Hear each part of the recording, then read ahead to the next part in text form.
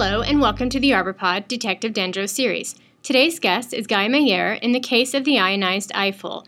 This podcast is provided by the International Society of Arboriculture. Walnuts by Pediopterus giglandus and Geosmithia morbidea. Oaks by Pseudopediopterus minutissimus and Ceratocystis phagicerium. Dominant trees across the land are being dominated by insects and the insidious diseases they vector. What in the ecosystem is out of balance? Lack of predation on the insects, perhaps? Bats were dying by the millions from a fungal disease in caves. A grant was funded to identify, manage, and monitor suitable trees for alternative chiropteran handwing habitat.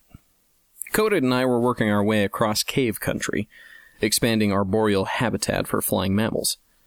Standing dead snags and hollows in living trees were stabilized by bracing and reduction pruning. Plates of bark became big bat barns, bequeathing berths for beneficial beings. One cave manager asked us about the trees around her home above the cave. So, one dry, cold spring morning, we found our way there. Good morning, Detective. My name is Rebecca Radix.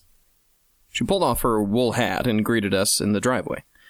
Individual strands of hair stood out, framing her face in a semi-halo. Even before our hands touched, I got a static shock. Her strands descended as she apologized. Sorry. I do appreciate your work for our furry friends. Farmers and foresters nearby also enjoy insectivorous associates. I'd like to build bat houses in my big oaks, but one looked so bad that I had to cut it down last fall. Her toes curled with tension as she nudged a mustard-colored leaf at her feet. First, let's look at your primary woody assets, I started, pulling my eyes back up to the trees. Codit, you're the cedar specialist. Check out that red cedar across the yard. Its deep green glow stands out in this drought-ravaged region. My assistant, diagnostic kit in hand, trotted across the yard, one less distraction from the primary problem. One former oak was a stump with no decay evident. A second oak was pale green, and a third was yellow in places. I pulled down a lower branch and examined the anemic-looking foliage with my 10x hand lens. The magnification took me through the cuticle, through the epidermis, and into the mesophyll. With my thumb on the tough upper surface, my index finger pushed against the slightly softer layer on the bottom. Later in the growing season, these leaves will look much worse. You really get into the trees, don't you? Rebecca approached, hazel eyes flecked with the colors of canary and goldfinch, and the arboreal bat called Laziurus borealis. Her voice flowed like water in a brook. I get really hot every summer, after the leaves fall off. Looking is like liquor. It goes to my head. I started babbling like that imaginary brook as she drew nearer and grasped the leaf next to mine. I know what you mean. She quickly looked me up and down, then smiled with just a hint of shyness. What exactly is it that we are feeling for? Feeling more comfortable in tree territory, my glance was quick as a blink. Tactile data can be robust. I tackled the topic tritely. Touch trees is an arborist motto, but touching may not be enough. Squeezing trees can yield more compelling conclusions. Her eyes flickered and held mine, pulling us closer in time. The space between us shrank to nothing. Dendro, look at this! Codit, with his unfailing, terrible timing, sauntered over from across the yard. I never saw anything like it. This red-seeded Juniperus virginiana is growing fast, despite this killer drought. The twig extension from all 4 quadrants is huge. This drought-resistant species is on the drier part of the yard, but its foliage is soft and lush. He eyed the 2 oaks. As for these poor guys, years of drought seem to have taken their toll. A specific epithet, palustrous, indicates an origin in and preference for swampy habitats. This is the right tree in the wrong place. Leaf discoloration is often caused by drought, though sucking insects or early autumn coloration due to some other stressor may also be at work. We'll consider those observations and other information over lunch, I promised, setting my pH meter aside on the yielding bed of needles under the red cedar, and sounding a buttress root with my rubber mallet. I turned my attention to Rebecca. Irrigation during dry periods early in the growing season can help keep oak leaves green, and other treatments can address the symptoms we're sensing. As for the mystery of the lush juniperus, there may also be a very direct route to a very surprising solution. My last questions are about selecting the replacement oak, Rebecca said. I want to be sure it won't get the same disease. Also, one reference says to give the roots the most volume possible, which makes sense to me, but the directions from the garden center say that the hole should be no deeper than the distance from the flare to the bottom of the root ball, and the side should be sloped to train roots upward. What do you think is the best way?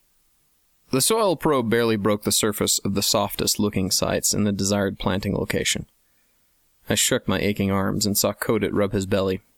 The best way for us right now is down the road to lunch, where we'll continue our quest for solutions to these answers. Codit, riddle me this. When is 7 an unlucky number for an oak tree?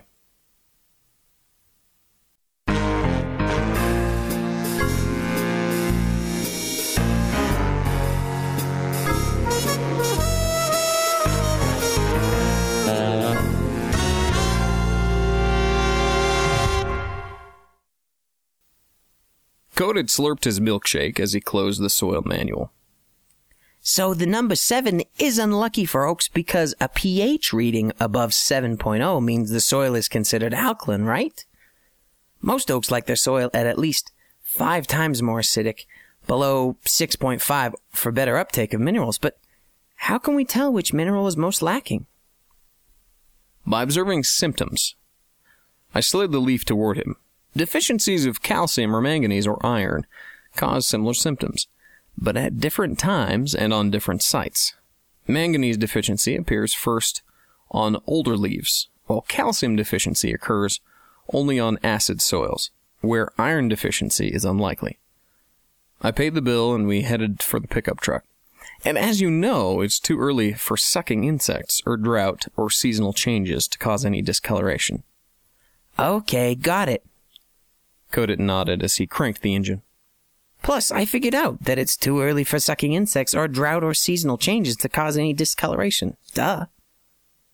I finished writing specifications and drew long curling doodles down the side of the clipboard as Codit drove back and eased down into the driveway. Rebecca met us on the dusty stubble that once was her lawn. So, have you found the answer to my trees' persistent questions?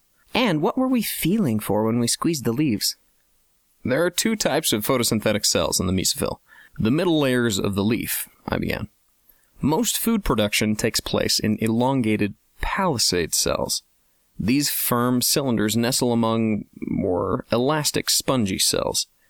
In the snug, moist, moving interfaces, carbon dioxide enters with photosynthesis, and oxygen releases during respiration. In and out, in and out. Rebecca's eyes smoldered. It was hard for me to get back on track. The leaves felt thin and dry and hot. Those cylinders were not nestling because they lacked chlorophyll, and no wonder. My pH meter registered an average of 7.2. Limestone is the parent material, as we know from the limestone cave nearby. So, high alkalinity is no surprise. Chlorosis, abnormal yellowing due to iron deficiency, is a common problem of pin oak. They need ferrous iron, with 2 electrons lacking in the outer shell and carrying a +2 charge. Alkaline soils release another electron, so the molecule carries a +3 charge. More ionized, so to speak. This ferric iron is static, unavailable to pin oak roots. Bur oaks, Quercus macrocarpa, tolerate alkaline soil. Swamp oak, Quercus bicolor, has been reported tolerant, but better forget the bicolor then. This place is the opposite of a swamp, Codit impetuously warned. A swamp by any other name might smell the same, but even scientific names can mislead, I cautioned in reply. Quercus palustris, this pin oak, may have evolved in wet areas, but does not need wet feet. Like American elm and willow oak, it does well in urban areas because it tolerates low soil oxygen levels. Please take the shovel and wheelbarrow and harvest some feeder roots from the other side of that stump. I turned to Rebecca. For your mildly affected tree, chlorosis can be treated by watering chelated ferrous iron into the holes that can be blown or punched under a drip line and in adjacent rooting areas. Even though the tree is dead, the roots that Codit is harvesting should contain propagules of ectomycorrhizal microbes attached to roots. ectomycorrhizae chelate iron for plants by producing siderospores, Greek for iron carriers. This soil modification and fertilization, based on our new ANSI A300 Part 2, should green the tree up by autumn. I handed her the spec sheets with a wink. I will have that done to this oak as soon as my arborist can schedule it, Rebecca said. Now, what can we do with the sicker oak? The same, plus biannual systemic applications, might help bring this one back. Some careful restoration pruning will also be needed. I'll write up some specifications for you based on the industry's pruning standards. The section on pruning outlines a way to restore beauty over time. Codit returned with the wheelbarrow, and I eyeballed the roots with the hand lens. These seem alive with microbes. Great. Now, let's walk down the hill and see the source of the red cedar's vitality, and its instruction to us on proper planting methods. Rebecca led us into the cave where we navigated a dry route along an underground stream. My helmet light swung around as we turned a corner, illuminating an eerie but amazing sight. 2 roots descended through the top of the cave and formed buttresses above the level of the water. Codit's jaw dropped. I sloshed my way to the roots, peeled back some of the bark with my thumbnail, and took a whiff. Yep, that's red cedar. Branches and roots and moth-repelling potpourri. It all has that same smell. This phenomenon demonstrates that roots grow wherever their needs, primarily oxygen and water, are met. Trees old and new need large pores for water and small pores for air. Trunk flares stay visible at grade, so the soil beneath the stem should be firm. The outer soil should be prepared deep and wide. These roots grew 40 feet down. Sloping the sides of a hole might set trees up to fail, especially species that tend to form taproots or sinker roots. Pin and other red oak roots naturally grow downward, forming root systems that are shaped like hearts. Rebecca grasped my hand gratefully. We'll break up the soil and mend it, with more of what roots need. We'll also follow your other specifications, and expect a miracle. Iron is catalyzed when it is less ionized. More chlorophyll is made, which means more shade and sweetness in the air. We could check their progress during our bat survey later this summer, someday at sunset, I hinted as I stepped into the pickup. The electricity might be more active than static. Miracles could happen. My trees will respond to your kind attentions. Healthy trees and associates will make summer evenings very pleasurable indeed. Until then, take care. Rebecca leaned forward and closed the door. Slowly, I sensed the click. Codit chuckled as we drove away. Hey, Dendro. I don't want to come down with chlorosis, so should I use deionized water to make tea from now on? We hope you enjoyed this episode of the ArborPod Detective Dendro series. You can earn CEUs for these podcasts. Just log in at the ISA store, click on Online CEU Quizzes, and find the Detective Dendro quizzes. Stay tuned for the next ones. This podcast is provided by the International Society of Arboriculture.